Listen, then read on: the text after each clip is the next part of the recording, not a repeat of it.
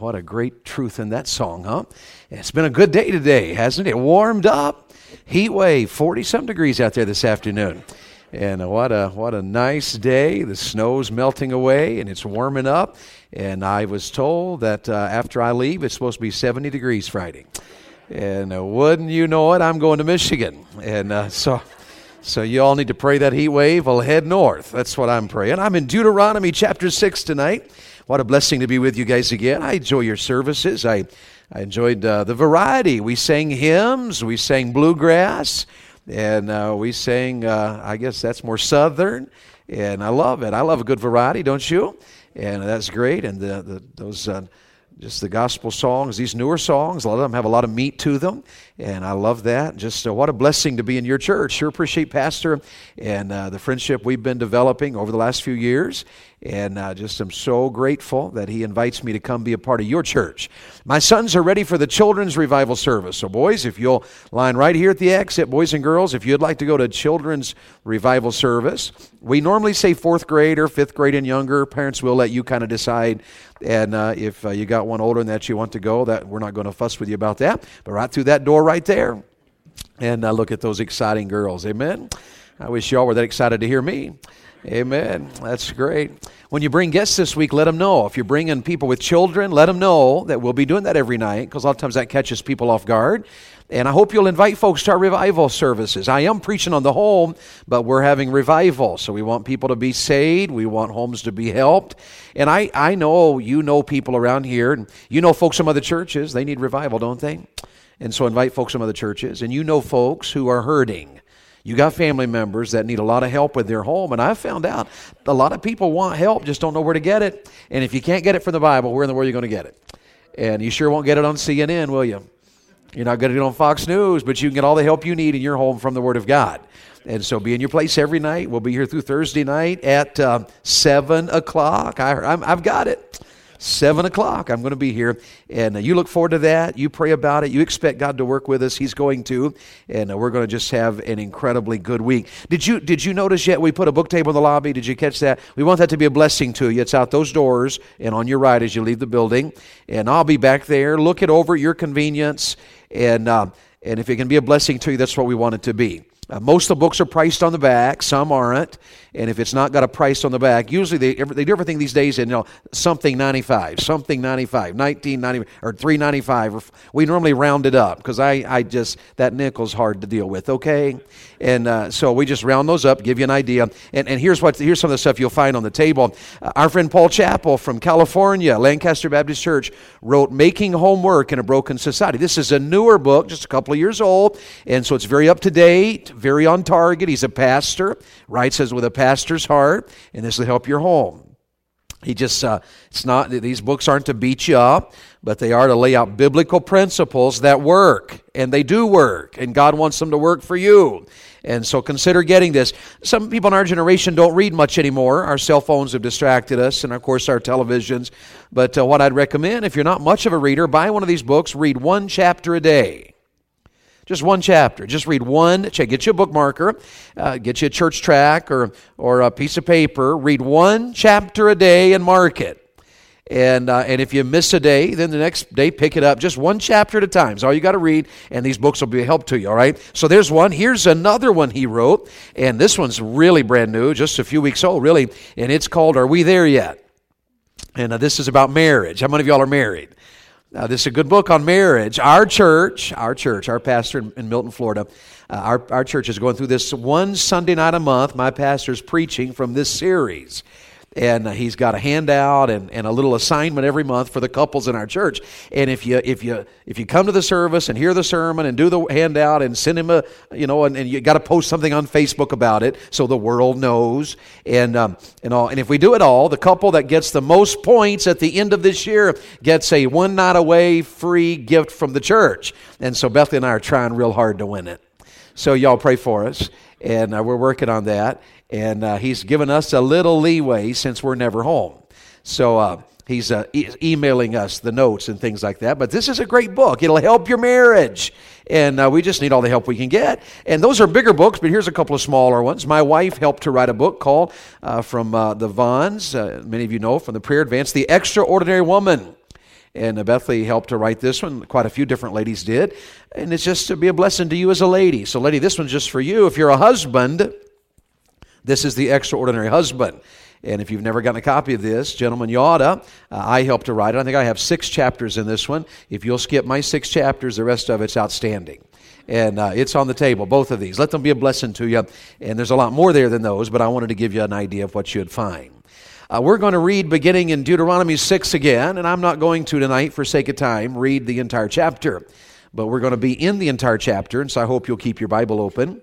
And look in verse 1. Now these are the commandments, the statutes, and the judgments, which the Lord your God commanded to teach you, that ye might do them in the land whither you go to possess it, that thou mightest fear the Lord thy God, to keep all his statutes and his commandments, which I command thee, thou and thy son and thy son's son. So maybe you're single, you're in this verse, you're in this chapter. And if you're married and you have kids, then you're certainly in this chapter. And if you're a grandparent, you got grandkids, then you're in this chapter. He's covering it all. So thou and thy son and thy son's sons, all the days of thy life, and that thy days may be prolonged. Hear therefore, O Israel, and observe to do it, that it may be well with thee, and that ye may increase mightily, as the Lord God of thy fathers hath promised thee, in the land that floweth with milk and honey. Did you catch what he said there? God's plan for you and for your family, your children, your grandchildren, is in verse 3, that it would be well with thee, and that ye may increase mightily. God's blessings in your life. Your land would flow with milk and honey, favor and joy and victory and blessings. Isn't that what you want? Don't you want God's blessings in your life? Talk to me. Don't you want that? Don't you want God to use you and bless your children and your grandkids? Isn't that what you want? I travel a lot, you know. We're always on the road. And several years ago, I traveled without my family with my evangelist friend Mike Self. And we went to a meeting in Charleston, South Carolina. And one day, the pastor took the morning off, and he said, we're going to tour a little bit in Charleston. So we went down on the coast, and there was one of those aircraft carriers out there that you could tour. We toured an aircraft carrier out in the bay. And then we went downtown into the old market in Charleston, South Carolina, and we sampled several of the things unique to that area. They were making baskets down there. We looked at the baskets. And then the pastor took us out to eat at this little restaurant. It was a hole in the wall. You know what I mean by that? Just a hole in the wall. I would never have gone there on my own. But he took me, you know, just by looking. I'm not going to eat there. It looked like a hole in the wall, graffitied, tiny little place, looked like a little shack.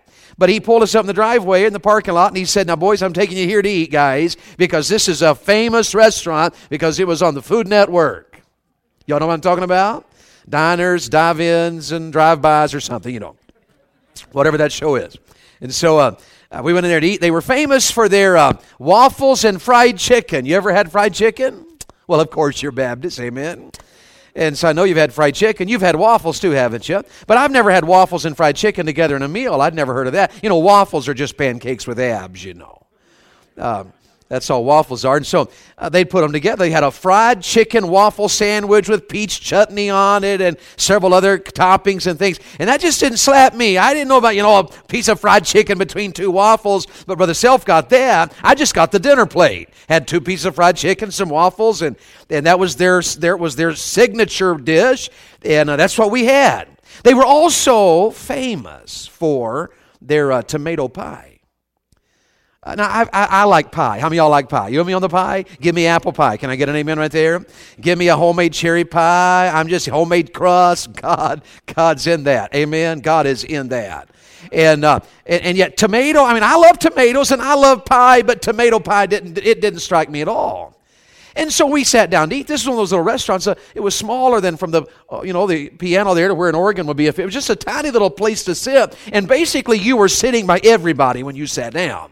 And so the pastor sat across from me, and I sat across from him, and Brother Self was beside of me. And there was a table from where I was seated, just enough room to squeeze between me and this other table. There was a table right there. And while I was eating, this refined Southern lady pulled up in her Lincoln Town car. I mean, she is by herself, but she is dressed, she is dressed up, had her hair all done, and her, her makeup on. She was dressed up, and she was coming out to eat. She got out of her car, and she came in, and she went to the counter, and she ordered tomato pie. Then she came and sat right there. I mean, I could have almost leaned over and, and just bumped her. We were that close. And I don't know, it's a gift I have, I guess. I just talk to everybody. And so I struck up a conversation with this older lady, and I said, is that the tomato pie they're famous for? Oh, she said, yes, it is. And I said, is it any good? Then here's what she said. She said, and she said it in her South Carolina accent. She said, it's to die for. It's to die for. Now, I don't know what came over me. I've never done this before. But I said to that lady, I said, can I have a bite? And I'd never met this lady before in my life. The guys I was with about died of embarrassment. Did you just ask this perfect stranger if you could have a bite of her food? And she looked at me. She looked at me. She was a little stunned. And then she said, well, why not? She said, you go get a clean fork, and I'll give you a bite of my tomato pie. So I came back. Sure enough, she let me have a bite of it. And just for the record, I just want y'all to know, it was to die for. That's good stuff. I'd have it again if I went back. It was good. Now take that story and think about this text.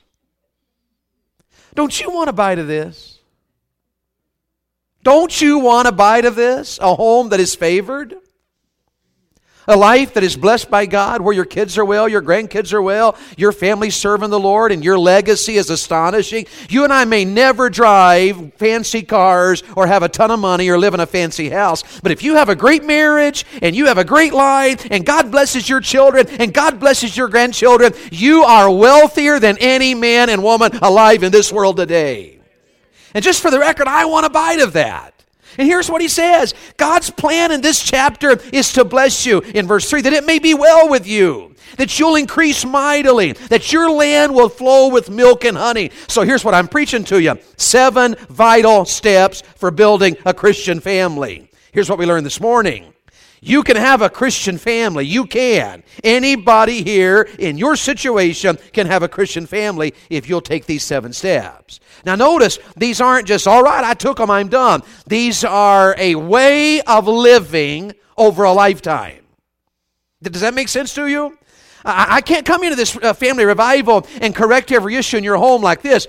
Sometimes God does a miracle, and when God does a miracle, we just put our hands in the air and say, amen, amen, hallelujah, praise the Lord. But you know, most of the time God works in a process of time. It takes time to build a godly marriage. It takes time to take the steps over and over and over and over. How many of you believe in training children, do you? It takes a lot of time, doesn't it? How many of you try to get your kids to do that? Yes, ma'am. Yes, sir. No, ma'am. No, sir. Response to people. How many of y'all try to do that? You try to do that? How long does that take you? A long time. How many times in a lifetime will a dad or mom say to their son or daughter, say yes, sir. Say yes, sir. Say yes, sir. Say yes, sir. Yes, ma'am. Yes, ma'am. No, sir. No, ma'am. You got to say it. It's a process of time. Now, God works that way. So these 7 steps aren't, you take this step one time and you're there. This is a lifetime process of God working in your life and leading you down the right path so you can have the blessings of God in your life. And step number 1 we found in this passage was I need to know God fearfully. And step number 2, I need to keep God first. And step number 3, I need to love God fiercely. Now here's step 4, and this is where we'll start tonight. We're in verses 6 and 7. Step number 4, teach God's word fervently. Teach God's word fervently. Now notice these 2 verses, verses 6 and 7. If you got your Bible open, you got your Bible, 6 and 7. If you got your Bible, say amen. All right, verse 6 says this, and these words which I command thee this day shall be in thine heart, and thou shalt teach them diligently unto thy children, and shalt talk of them when thou sittest in thine house, and when thou walkest by the way, and when thou liest down, and when thou risest up. Now just catch what the Bible says here.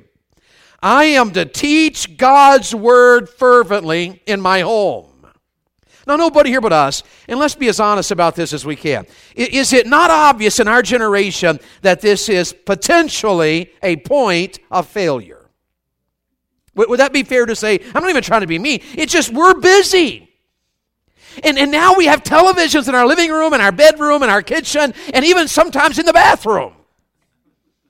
Everywhere we go, we got our attention and we're wrapped up and we're busy and we're going and we got jobs and we got hobbies and we got responsibilities and we got sports leagues, and our world is so complicated that one of the areas that we are failing miserably is in these two verses. We don't teach the Word of God fervently. Notice it starts with us. So maybe you're single here tonight. Maybe you're a teenager. You're not married, don't have a wife, don't have a husband. But you're in verse 6, aren't you? And these words which I command thee this day shall be in thine heart. In other words, how many of you have a Bible or not? You have a Bible? Let me see your Bible. You have a Bible? Let me see your Bible. You got a Bible? How many of you have a red Bible? Let me have a red Bible. Everybody ought to have a red Bible. Don't you read your Bible? That'll preach right there, won't it? Isn't that good? Isn't that good? Now look, I think we ought to start with reading it, shouldn't we? Do you read the Bible? Do you read it? Do you ever meditate on it? You know, if we're not careful, we just be religious. Well, okay, I'm so religious. Every day I read 5 chapters. Check that off my list. Ain't I spiritual? But if all I do is read and it makes no difference in my life, then I'm just religious. The Mormons read the Bible every day. Jehovah's Witnesses read the Bible every day. The Muslims read the Quran every day. You can be religious as long, and it make no difference in your life. God's Word is to be in our heart. Did you catch that? In our heart. Now, what is this word heart? You know this word heart, don't you? It's a Bible word. It's over 900 times in your Bible you'll find the word heart.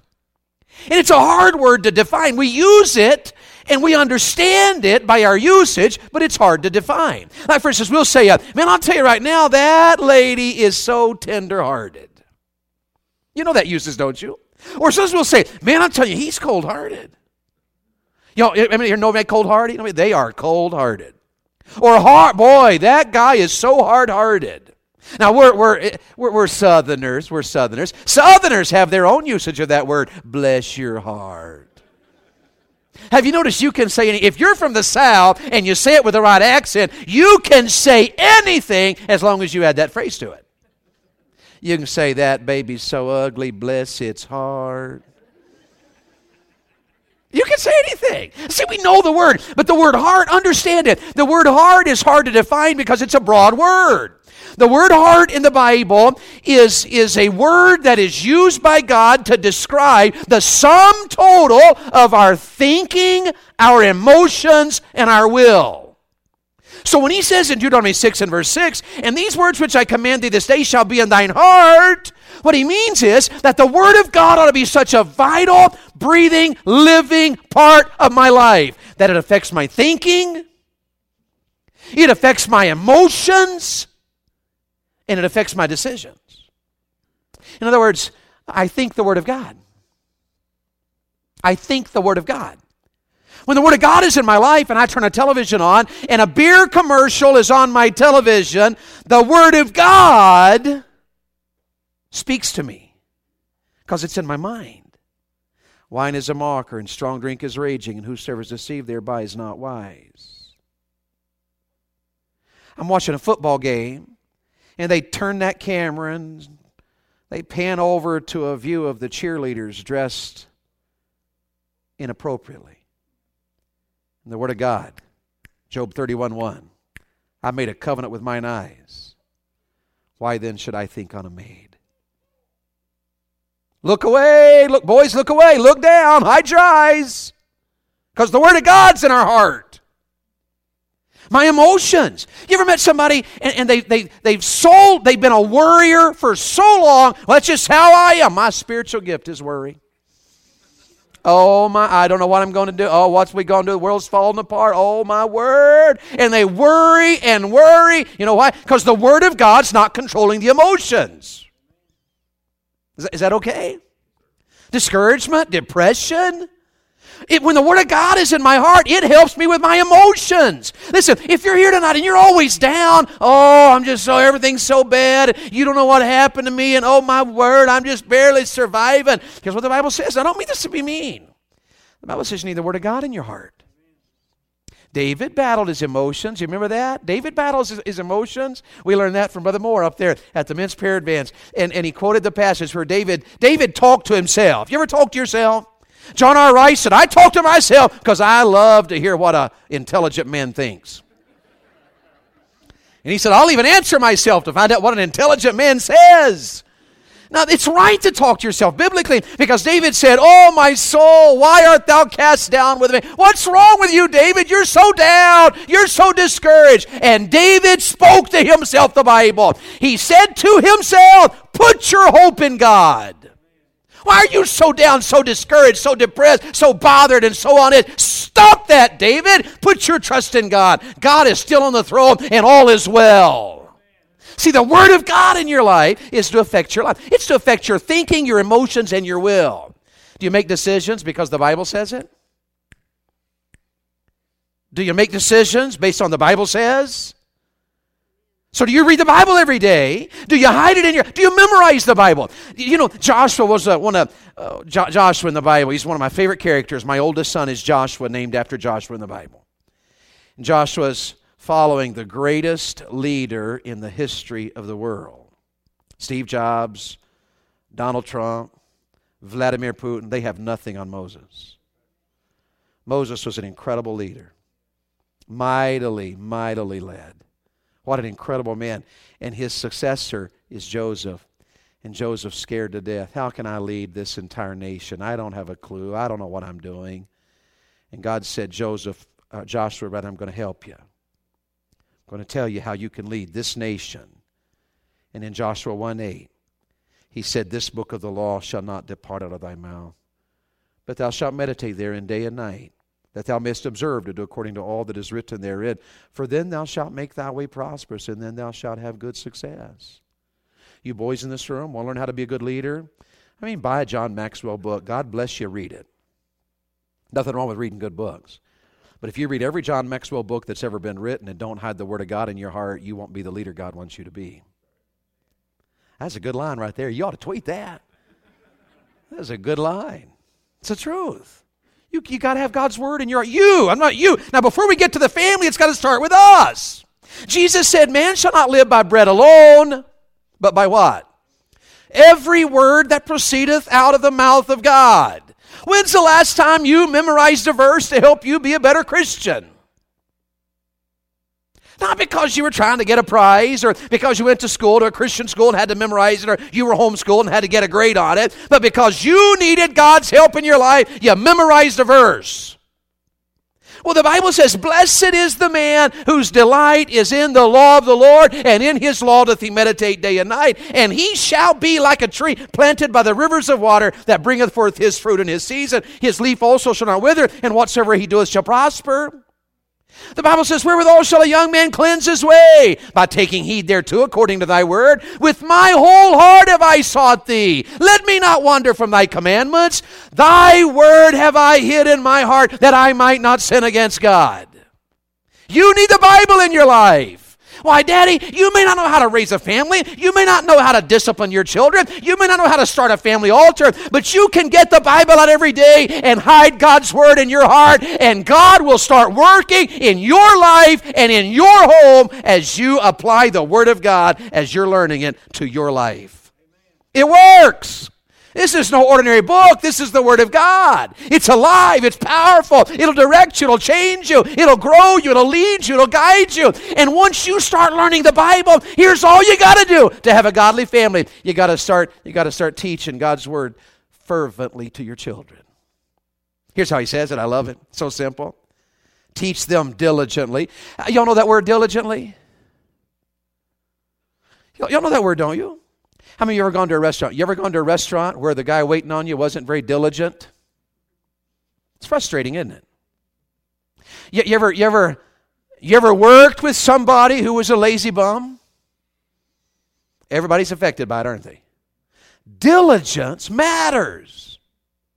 And the Bible says you're to teach your children diligently the Bible.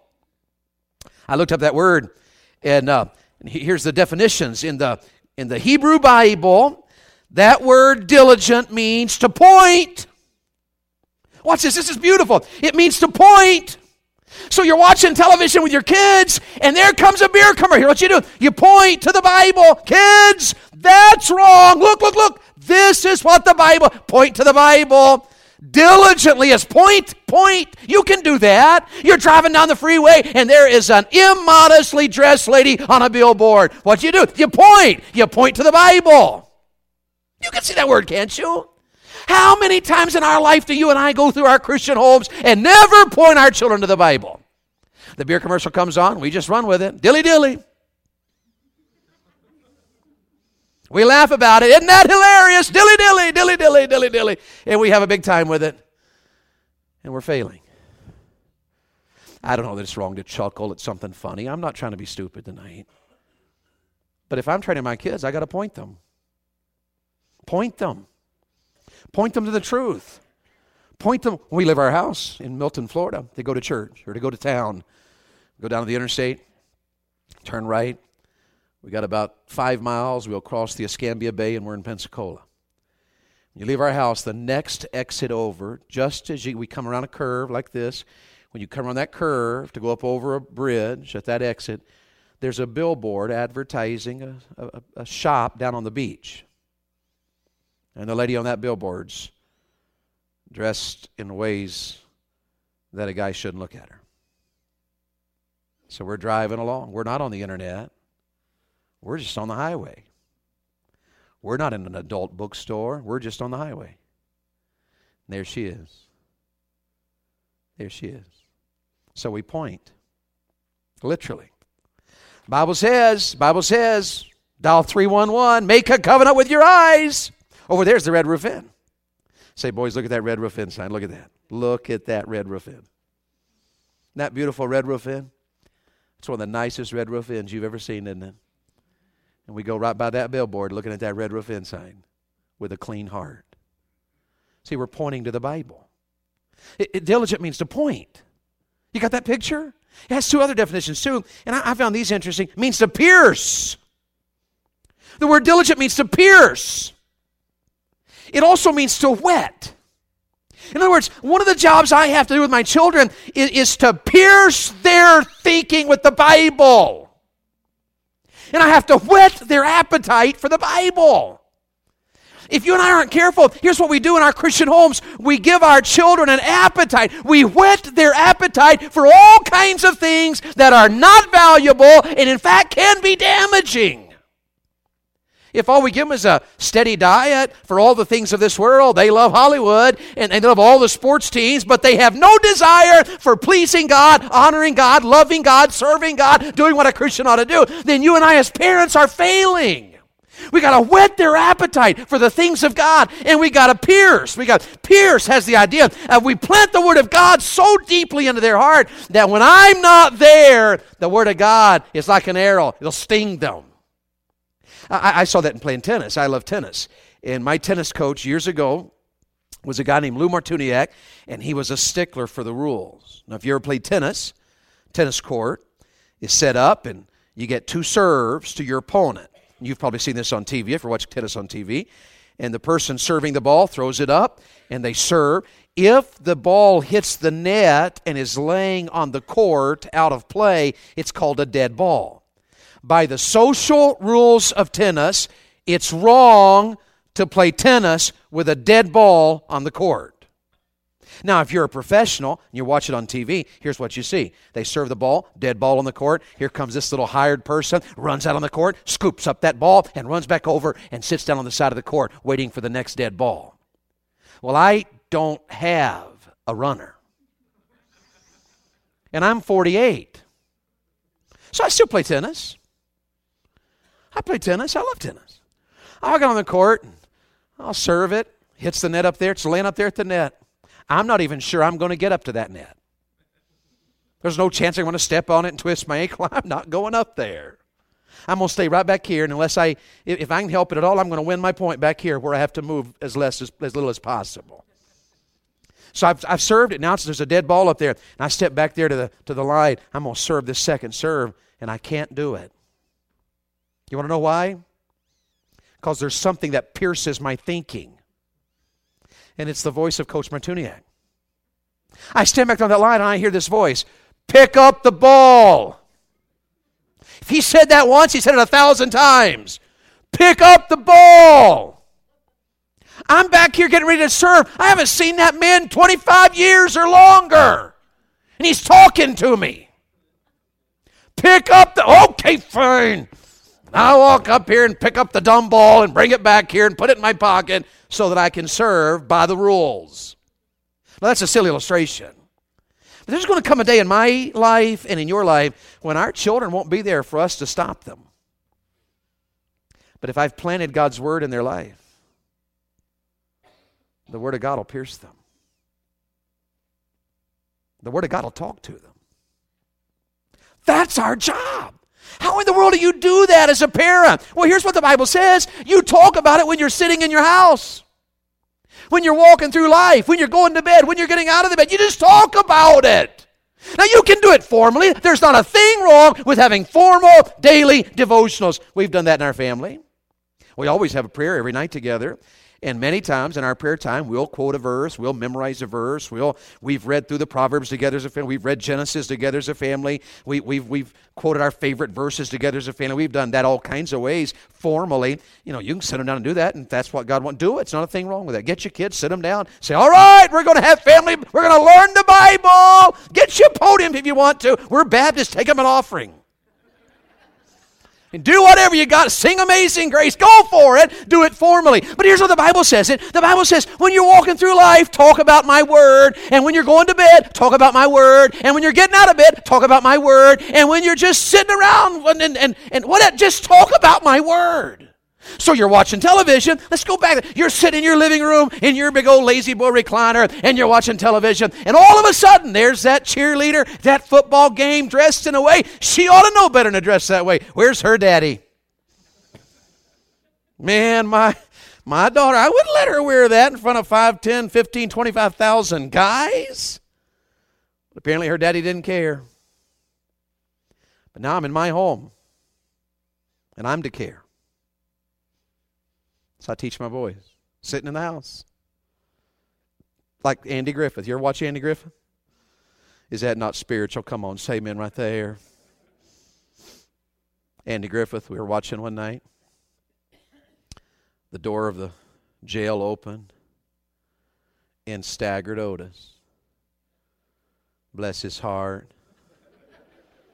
Locked himself in a jail cell to keep from hurting somebody when he was drunk. Just like every other drunk I know. You with me? That's just entertainment. That's not life. It's a good time to teach. Hey, kids, that's funny right there. But there's not a drunk in the world that locks himself in a jail cell. He'll go home and beat up his wife. He'll go home and abuse his children. He'll say things when he's drunk he wouldn't say were he sober. He'll treat a lady disrespectfully, and he wouldn't do that if he weren't drunk. Time to teach. It's time to teach. You're out driving down the highway and there's something happening that's garbage. Somebody got a bumper sticker that's garbage. Time to teach.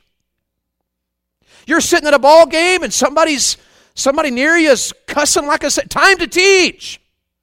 When you're walking through life, and maybe it's just not taking opportunity. We look for opportunities. Like we love the night sky. Y'all like the night sky? I love the stars. Y'all are country people, aren't you?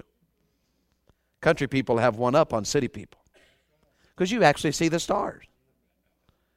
I love Cassiopeia and Orion and Orion's Belt and Leo and the Big Dipper and the Little Dipper and Betelgeuse and the Morning Star and the Evening Star and the North Star. I love it. I love it. I love it. I love it. I love the sky. So when my kids were younger, we memorized a verse. Psalm 19. The heavens declare the glory of God, and the firmament showeth his handiwork. Day unto day uttereth speech, and night unto night showeth knowledge. There is no voice nor language where their voice is not heard. Their line has gone out through all the earth. We just memorized that chapter together. So that when we walk outside, my kids have kind of gotten they've picked up on my love for the sky and the stars, and we'll say that verse. The heavens declare the glory of God. Would you look at the glory of God tonight? What are we doing? We're teaching. That's all. You say, Dave, I've never been to Bible college. I'm not a traveling pastor, evangelist on how to raise a family. You may not be, but you can do that. You can talk the Word of God. You can live the Word of God. You can love the Word of God. You can explain the Word of God. And all you got to do as you're walking through life, as you're sitting in your house, when you're sitting at the table, you take every opportunity you can find to say, thus saith the Bible, thus saith the Bible, thus saith the Bible, thus saith the Bible. I'm telling you, every mom and dad and son and daughter and brother and sister and grandfather and grandmother can teach God's Word fervently. And you should. He even says here, put it up in your house. Make sure you got Bibles, verses all over the place.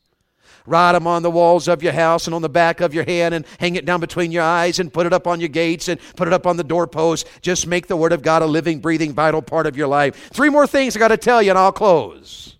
That was the long one. Say amen right there. Here's number 5. 7 vital steps for building a Christian family. The fifth one is simply this. Verses 10, 11, 12, and 13, I would say to you, enjoy God's blessings frugally. In verse 10, he talks about there's going to come a day in your life when you're going to have a great and goodly city that you didn't build. And you're going to live in a house that is full of good things that you didn't fill. And wells, you're going to have water running, and you didn't even dig that well. And you're going to eat vineyards and olive trees, and you didn't even plant them. And you are going to eat, and you're going to be full. And verse 12 says, when that happens in your life, you beware, or you will forget the Lord. Now you stop and think about that for just a moment. Is that not our generation? Deuteronomy 6 startles me that it is so close to where we live. We are so crazy blessed that we don't need the Lord anymore. We don't need the Lord. And it's led me to say what apparently Moses wants us to learn here is that we ought to enjoy God's blessings frugally. We ought to be more frugal than we are. We ought to live simply. You younger parents, let me give you a piece of just some simple advice. Buy a smaller house. Simplify. Don't go head over heels in debt for 5 bedrooms and 3 baths. You can survive without it and you'll be happier. Say, we got so much stuff, I got to have it. Get rid of your stuff. Have a good old-fashioned yard sale. Invite me. I love yard sales. I'll come. Settle down. Simplify. Buy an older car. You could survive without a brand new one. Did you know that? You could. You know what I know about every new car? It gets old. Without exception. New cars don't last long. You got kids? They even last shorter.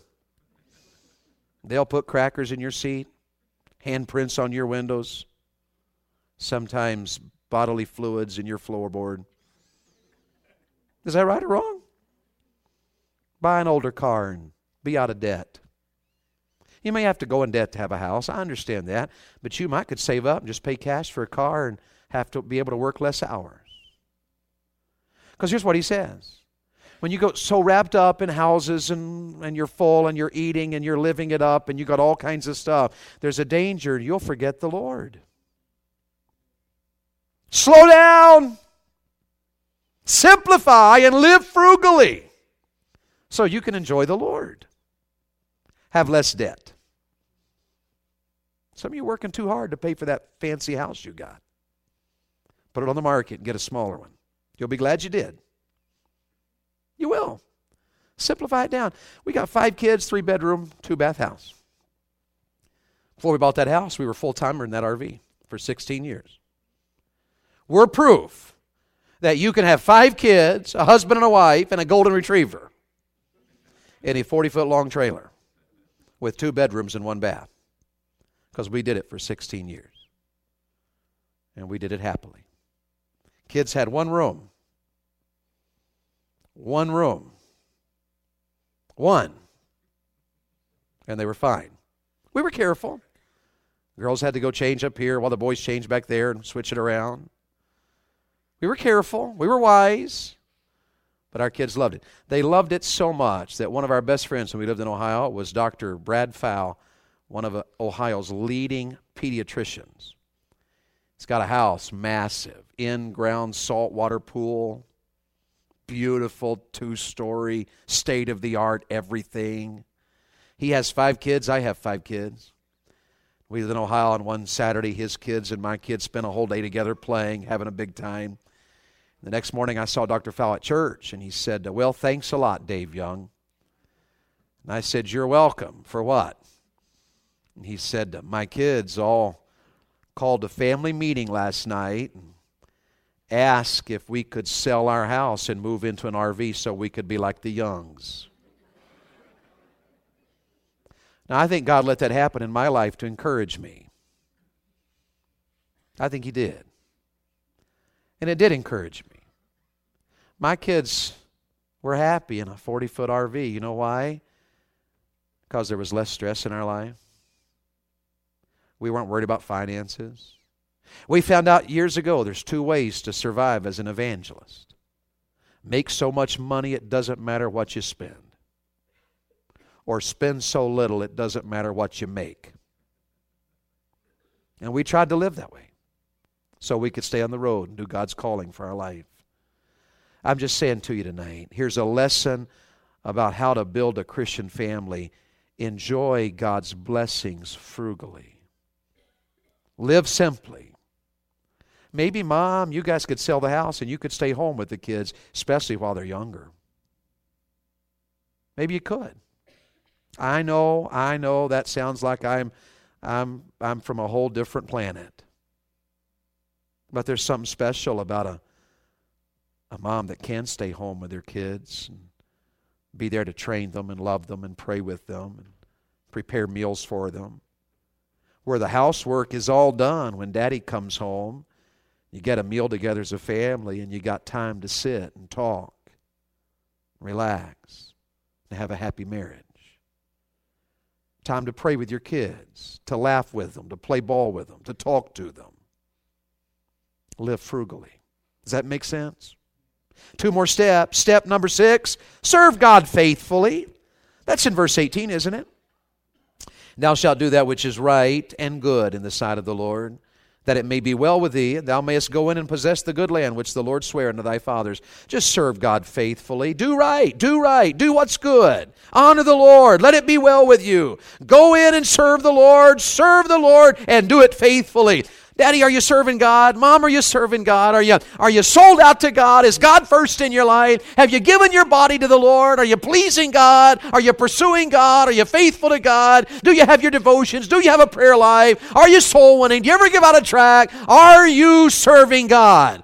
Step number 6, serve God faithfully. And step number 7 is in the last paragraph of this chapter, and it's verses 20 through 25, and notice what he says in verse 20. When thy son asketh thee in time to come, saying, what's this all about? What mean the testimonies and the statutes? What in the world is this all about? What mean these judgments which the Lord our God hath commanded thee? Verse 21 is interesting. When your son says to you, why in the world do we have this law? And why do we live this way? And why in the world do we have all these commands in our life? Why, Daddy, why? Here's what he said, you tell him. In verse 21, thou shalt say unto thy son, we were Pharaoh's bondmen in Egypt. And the Lord brought us out of Egypt with a mighty hand and showed signs and wonders, great and sore. And He brought us out in verse 23 that He might bring us in, and so forth and so forth. You know what the Bible lesson right there is? Tell the old story frequently. Tell the old story a lot. Your kids ought to say, Daddy, why do we go to church? Why do we go to church all the time? And here's how you answer that. You say, because one day I was a sinner on the road to hell, and I heard about a Savior named Jesus Christ. He died for my sins, was buried, was raised from the dead, and I turned to Jesus Christ, and He saved me from sin and hell, and gave me peace and joy and victory and power. And I'm telling you, living for Him has been the greatest thing I have ever done in my life, and that's why we go to church. Tell the old story. Tell it a lot. Your kid's going to come to you and they're going to say, why can't we do this? Why can't we do that? Why can't we watch that movie, Daddy? Why can't we watch that movie? Everybody else is. Oh, because there was a day I was on the road to hell. I was a sinner, and Jesus came into my life and rescued me from sin. And I'm on my way to heaven now. We're a Christian family. We know the Lord, and God has saved us, brought us out of the sinful life of Egypt, rescued us from sin, rescued us from hell, rescued us from judgment. We are now children of God, marching towards heaven, and Almighty God is good. good, and He's wonderful, and He blesses us when we do what's right. Here's what you do as a dad and mom. You tell the old story, and you tell it frequently. Remind your kids all the time, I was a sinner, and God saved me. We were on the road to hell, and now we're on the road to heaven. God saved us. We're different. We're changed. And I'm telling you, moms and dads, that'll help you build a Christian home. When's the last time you told the story? When's the last time? Some of you are so busy, your kids haven't had time to ask you a question in years. Slow down. They're going to ask. Enjoy a Christian family. We laugh all the time as a family. We talk all the time and love it. My Matthew's our funny one, but he's the one that asks me the most questions. Sometimes he'll hang around, and I've learned to wait for it. I can tell there's something stirring in his little heart. And sometimes he'll say, Daddy, I want to ask you something. With my daughter, I've learned if it's my daughter, stop everything, look at her eyeball to eyeball. She wants Daddy's attention. With my sons, just keep on working and listen. They don't like you to look at them. They like my daughter, sit down across the table, look at her, listen to her, feel her emotion, get her heart, let her know that you are all ears and all eyes. But with my son, it's different. We talk a lot in the truck. I'll be driving, he's sitting over there, or at night, in the darkness, I'll be somewhere in a motel room with him, and Daddy, I want to ask you something. That's just how my boys are. I'll just keep working. I'm cutting down a tree, and I'm chopping wood. I'll just keep chopping wood while he asks. He'll ask me questions. Daddy, why don't you let us do this? Why don't you let me wear that? Why do we have to go to church on Sunday night? The Bible doesn't say thou shalt go to churches on Sunday night. So why do we go on Sunday night, Daddy? Valid questions. And I've learned in Deuteronomy, here's what you do. You just tell the old story. Son, I was on my way to hell. Jesus saved me. Gave me peace and joy and victory. And I don't do everything right. But what I do, I'm doing because I'm trying to please Him, because I want His blessing, His favor, His joy, His power, His victory, His gifts. You just tell the old story. Do you get the idea in Deuteronomy 6 that nobody has a happy Christian family by accident? Did you get that idea? You do it by steps. And here's 7 of them in one of the greatest chapters on the home that you'll ever read. Read it every day this week. Know God fearfully. Keep God first. Love God fiercely. Teach God's word fervently. Enjoy God's blessings frugally.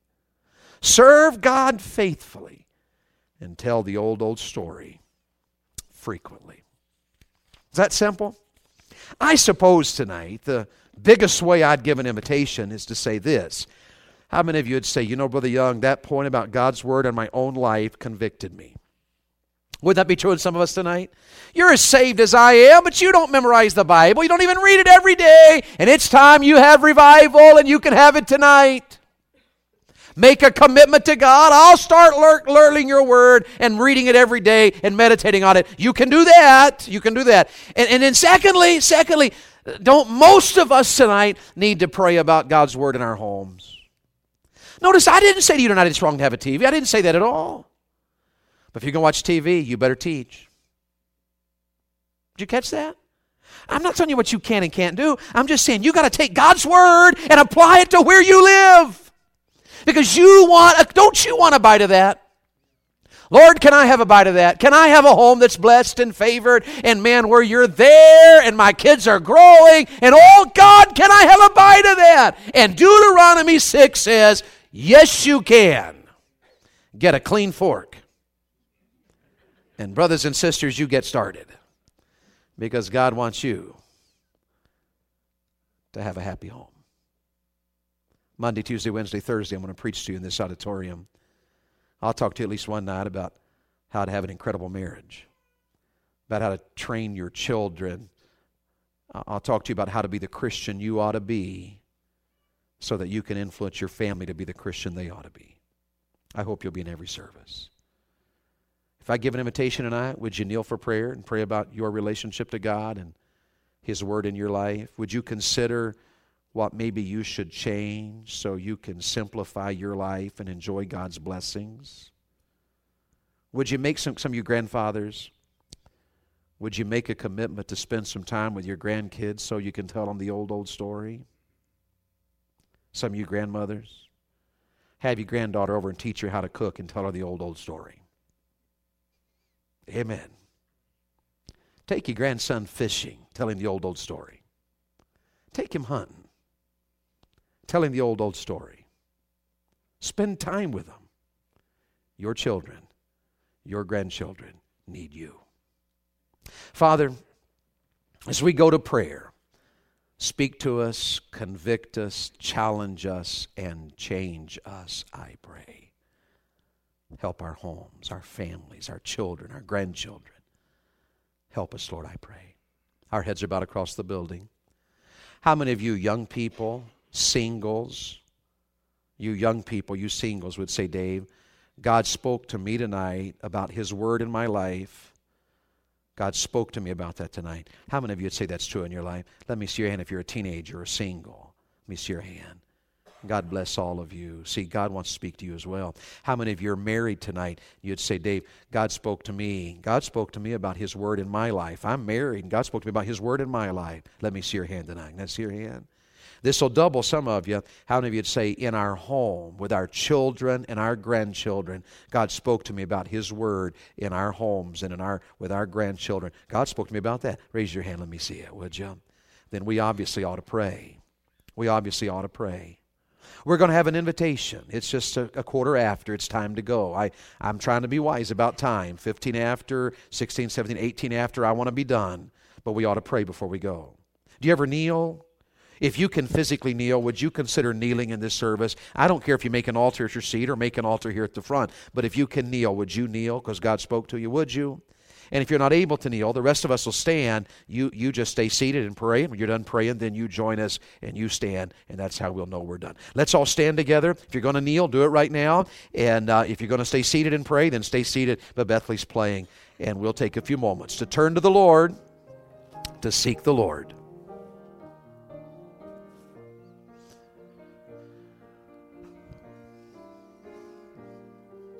You just tell the old story. That's all you got to do. Got to emphasize the Bible. That's what you got to do. Memorize it, meditate on it, learn it. Live it. Live it. That's all you got to do.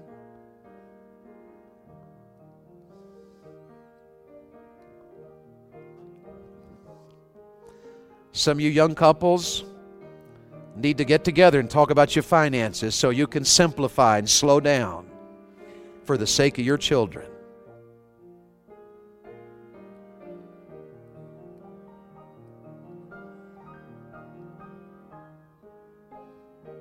Maybe just for the sake of your marriage, you need to slow down and simplify.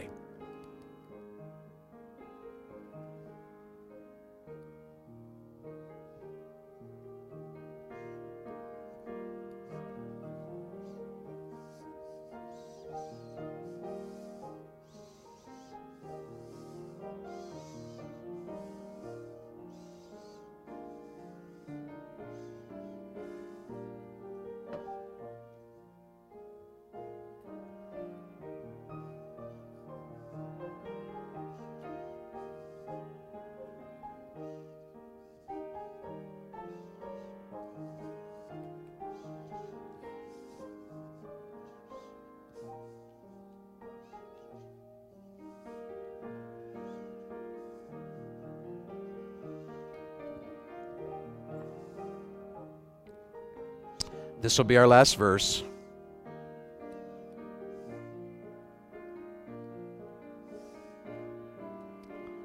I don't want you to leave discouraged tonight. I want you to leave encouraged, believing. Leave tonight with faith in your heart that God is able to help your home and family. This is so simple, you can do it. It'll take time, but you can do it. The Spirit of God will help you if you'll let Him. Thank you, sweetheart. Amen. Amen. Leave believing, will you? Leave believing. Bring somebody with you. We'll be here tomorrow night, Tuesday, Wednesday. I know you got school, work. Come in your work clothes if you have to. Just come on. I'll wear mine. And just come on in. We're not bothered by how you dress. Come on to the service and open your heart. Let the Lord work in your life. I know the bluegrass group's going to sing tomorrow night. If you don't like me, come for them. If you don't like them, come for me. If you don't like either one of us, come for Pastor. And if you don't like any of us, come for Jesus. Amen? Be in your place. Bring somebody with you. Let's expect the Lord to do some great things. Hey, Bethany and I aren't experts. Don't you be intimidated by us. Some people, hate to be around me with their kids because I preach on raising kids. And they're like, yep, next week my kids will be his illustration. We're not experts. We're raising kids just like you, and kids are kids are kids are kids, and if we don't train them, they'll all be a mess, right? And so don't be intimidated. If we can help you, if we can pray for you, if we can pray with you, well, you feel free to speak to us. My wife's name is Beth Lee. Beth Lee. You just say, Beth Lee, can I talk with you? Ladies, she's available.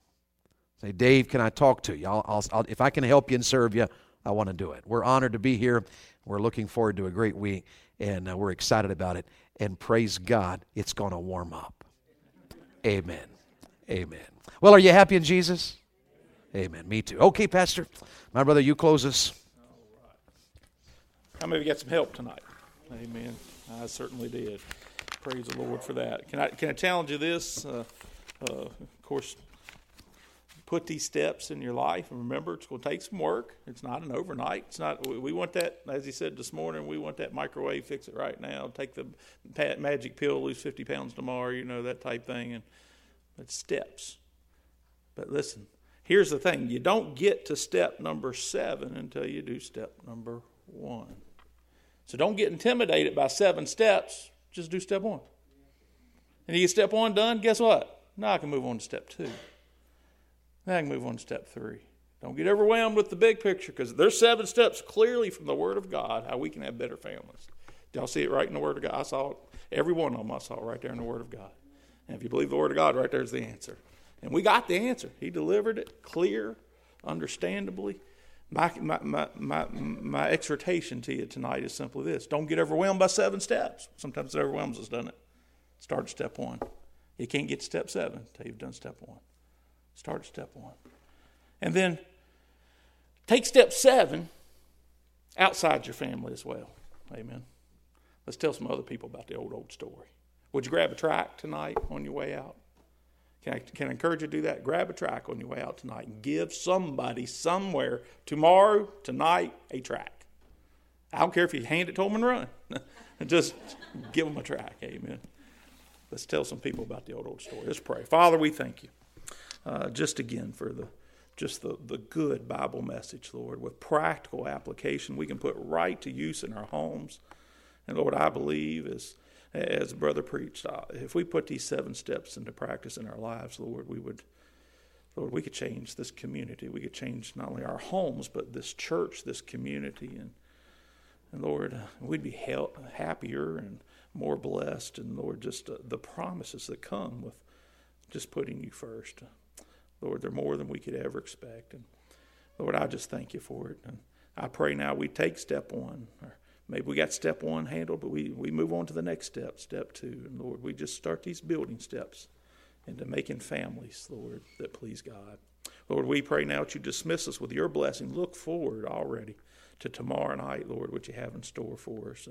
And I pray, Lord, thank you for the good attendance tonight, Lord. But I pray folks would just clear their schedules, figure out a way to be here. I don't care, as the brother said, how you come. Just come. Just come. If you got to show up a little late, show up a little late. Just come on in, Lord, because I believe you got something that's going to help us all this week. God, help our families. Bless our families. Put a hedge of protection around us tonight. Lord, we look forward to coming back tomorrow to worshiping you once again in truth and spirit. God bless you. You're dismissed. Amen.